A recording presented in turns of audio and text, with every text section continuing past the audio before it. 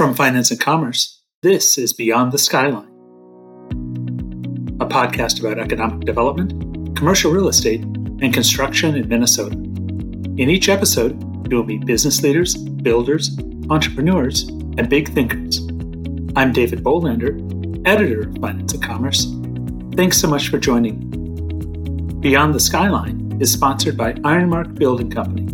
Whether it's a new luxury apartment building in the North Loop or expanding the community in the suburbs, Ironmark builds quality projects for discerning clients. Ironmark's foundation is built on a culture of collaboration with clients and projects that stand the test of time. Talk to Ironmark's award-winning team about your next construction project today. Go to ironmarkbuildingco.com. In this episode, Peter Loehrer of Colliers' Capital Markets team talks to FNC reporter Dan Netter. Loehrer discusses his work, what led him to Colliers, and what advice he'd give to other younger people in the commercial real estate industry. Hello and welcome to another episode of Beyond the Skyline. My name is Dan Netter and I am here today with Peter Loehrer. Peter is a senior associate at Colliers' Capital Markets team. And thank you for joining us today, Peter.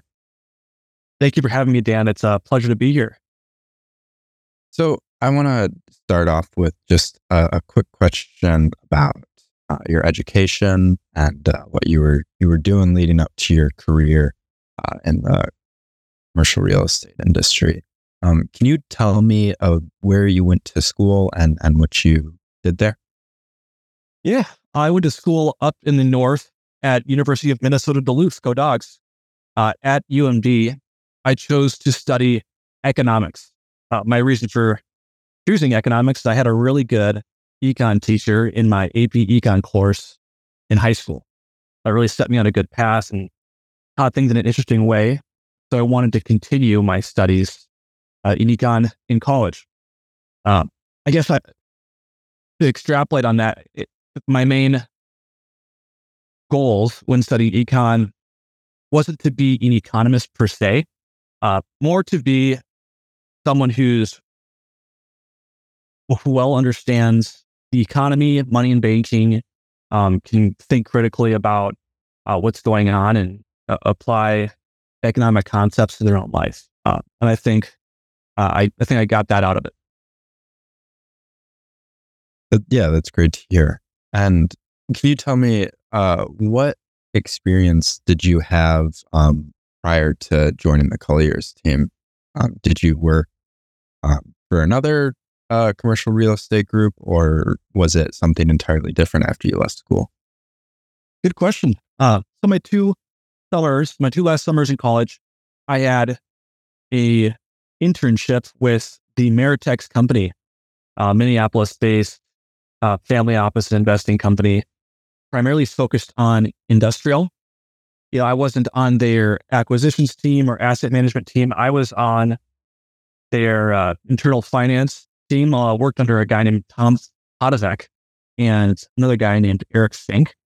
They had me for 2 summers, again as an intern both times, and learned quite a bit about how to do some analysis on what you've made, how efficiently you're running buildings, what kind of returns you're providing to shareholders. And it really helped me crystallize my interest in commercial real estate as opposed to another job type.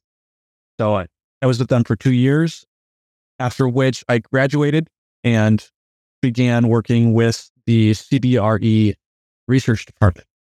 I was with CBRE research for just over 2 years, just out of college till just over 3 years now ago.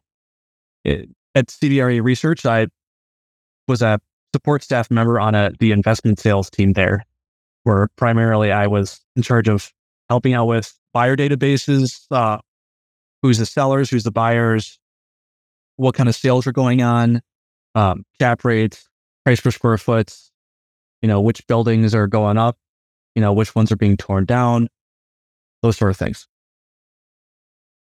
And so the timeline in my head and how it's working out, is that you joined Colliers and in or just before the pandemic started? It had already started, and it was towards the end of the serious "don't leave your house" lockdown that I made the jump to Colliers. There was an opening on the Colliers team working for a guy named Mark Colesrud, who has an excellent reputation. I said to myself, where is the place that I'm going to learn the most? And Mark was able to provide, or I thought he was able to provide, which ended up being true, quite a bit of opportunity to get your hands on deals. That's when I made the jump from a researcher to a broker. Mm-hmm. And what was it like to join, to make a job shift and to join a new company in the middle of the pandemic? It was a little uncertain. You didn't know, who the winners and losers were going to be coming out of the pandemic. So you had to pick somebody or my mindset was pick somebody with a proven track record with plenty of room for me to grow and just make a leap of faith. I had heard of Mark. I had heard of Colliers' investment sales team, and I had heard really good things about Colliers. I had spoken to quite a few people that I respected, mentors of mine that also endorsed Colliers and also endorsed the Mark Colesrud team and brand. And when it came down to it, it was really just trust your gut. That's what I did. Understood. And so now that you are at Colliers, can you tell me a little bit about what your role is on the capital markets team? Yeah. So as a little bit of background, I have a 5-person team now. It's Mark Colesrud, John McCarthy, myself, Kyle Del Roseby, and Lydia Turkson. My role on the team is kind of two-handed. I'm responsible for sourcing and executing business. And I'm also responsible for helping create all our marketing efforts, marketing materials, and helping execute deals that the rest of the team brings in as well.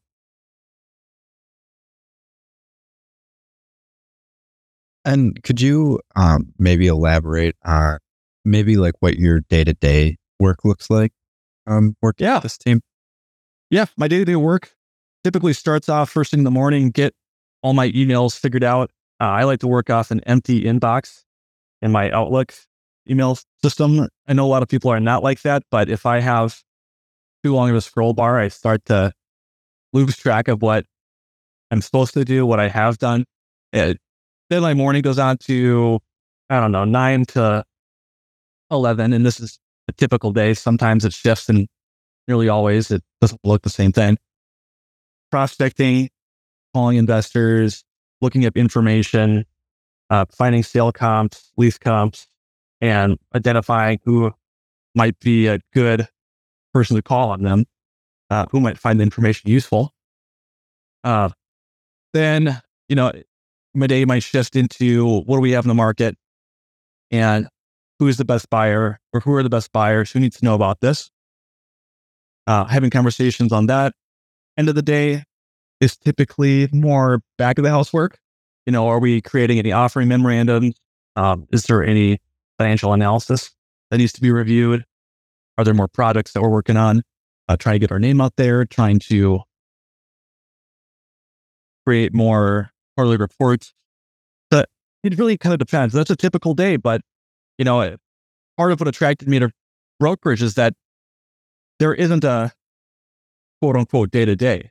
You kind of take each day as it comes, and more often than not, I wake up and I have no idea what I'm going to do that day. I can have an idea what we have in the market, what kind of people I want to interact with that day, how many calls I need to make, who I'm going to call on. But there's fire drills every day, and we've got a lot of business in the market, and that takes up a lot of your time as well.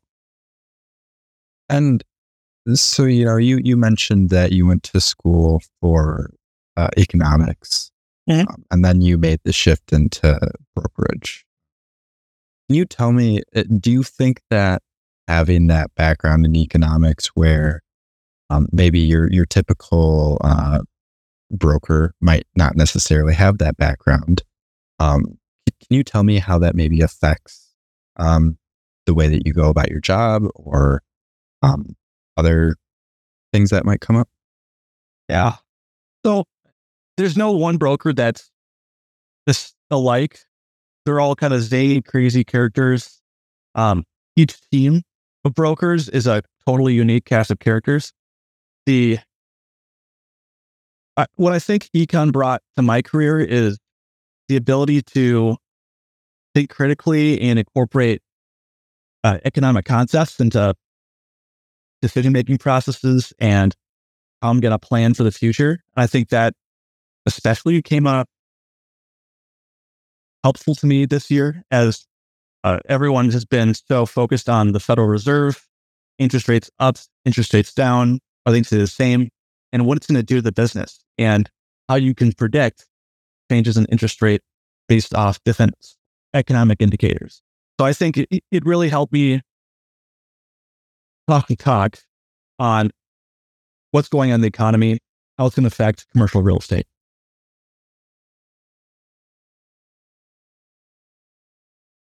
And you mentioned earlier that your first internships that you had in college, or the internships that you had in college, you were helping with industrial side of the assets, right?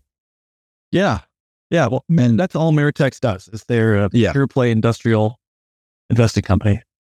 And so, I want to shift the conversation a little bit towards the industrial market and your views on its current state of affairs. But I guess before we get to that, was there something that attracted you to the industrial side of commercial real estate? Well, what attracted me to the industrial side of commercial real estate is the fact that for the last 5 years, or since I've been out of school and in the business, has been where the most of the liquidity has gone. So I started in 2017 at near the tail end of one of the greatest industrial runs ever. So every single day I came to work, there was always something cool and new and a higher price and a higher lease rate and a lower cap rate and a cooler deal when it came to industrial. So for about 3 years, when I was working on an industrial project, I never had a bad day. And I never had a day that was worse than the last one. Unfortunately, that has since changed with the raising of interest rates and the potential for an economic turndown. But I guess industrial just was where the deals were, and that's what I wanted to work on.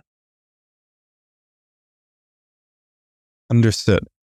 And so now shifting our conversation a little bit to the industrial market, is there any notable sales that Colliers did this year in terms of your team and the industrial markets team? Well, my team is a industrial team and an office team.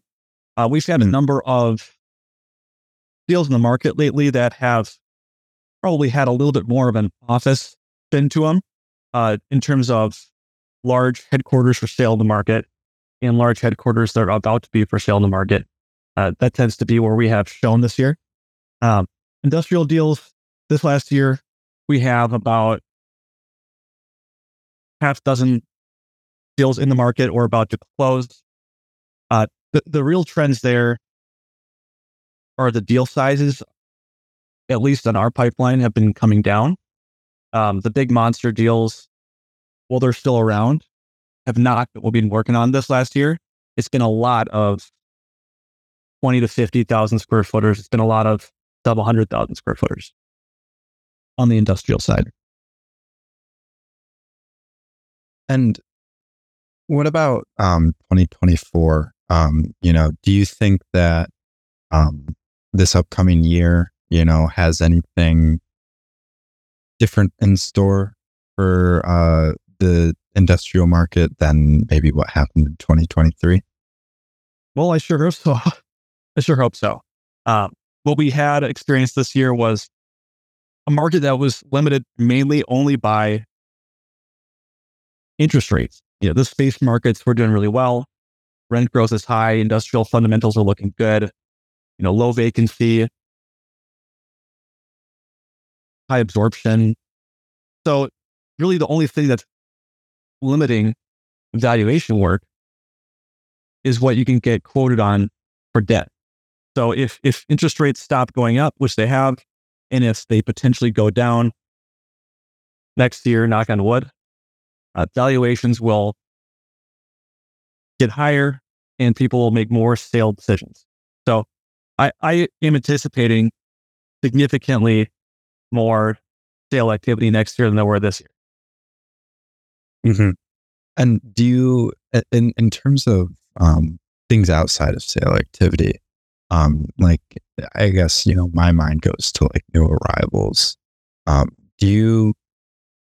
is the potential for new arrivals in the coming year?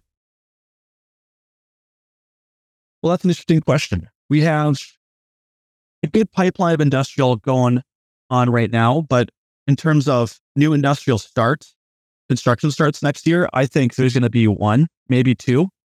The problem there is construction finance is especially tough right now. Interest rates are high still, and land sites are hard to come by.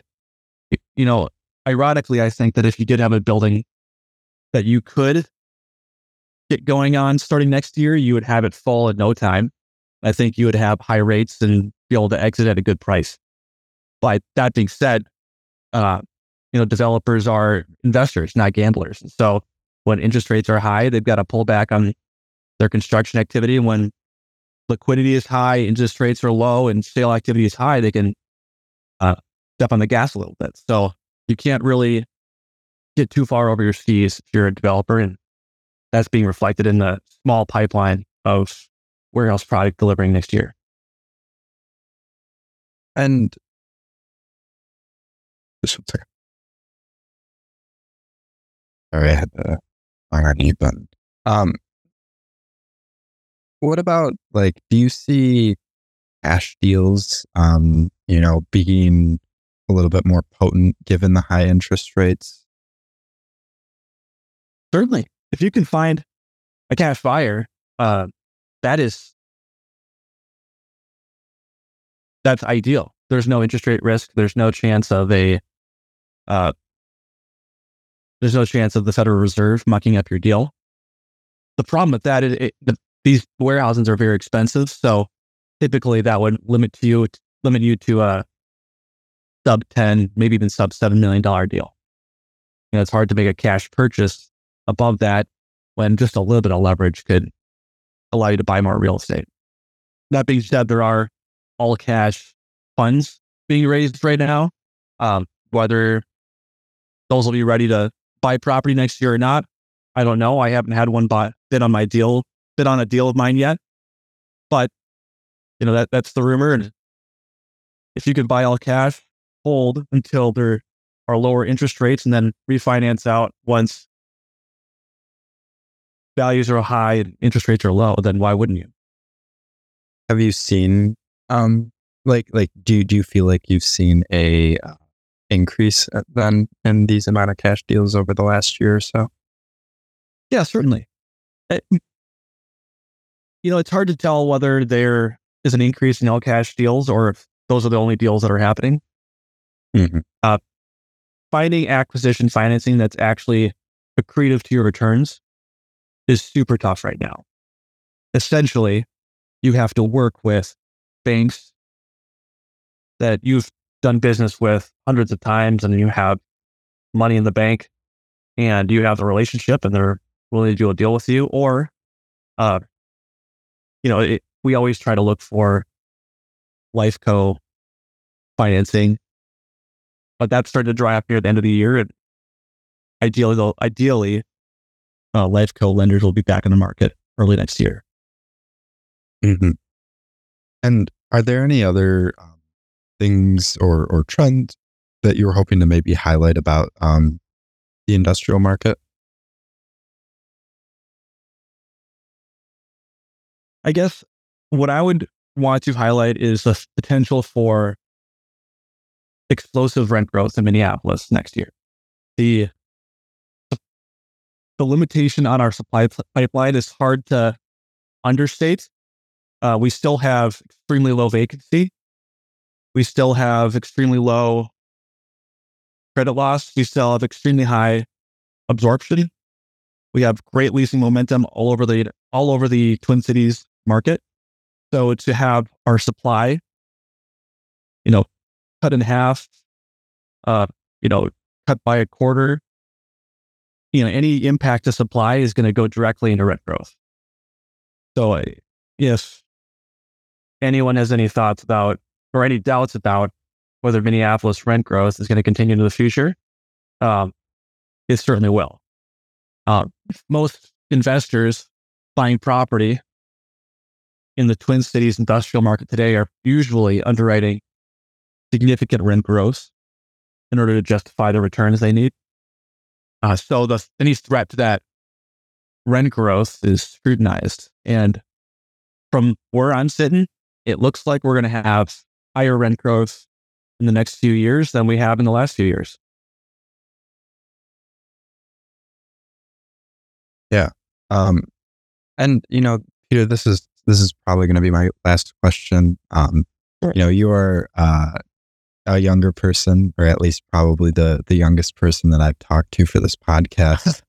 I'm curious, do you have any advice for maybe someone who's on the younger side in the commercial real estate industry who is also making their way through the industry? Yeah. I say find a spot where you're going to be exposed to a lot of deals, a lot of transactions, and actually be able to get your hands dirty. I heard it in another podcast that there's an inverse relationship between the size of the deal and the experience you get out of it, which I think is absolutely true, especially in real estate. If you're hunting for a shop that does $100 million deals only, you go in as a year one analyst or a year one associate, you're going to get a small basic experience in that deal. But you go into a shop that's taken down $2 to $10 million deals, 6 to 10 times a year, you're going to have a significantly better experience from the latter experience than you will at the big deal shop. Thank you for joining us today, Peter. I appreciate your time. Yeah, thank you, Dan. I appreciate it.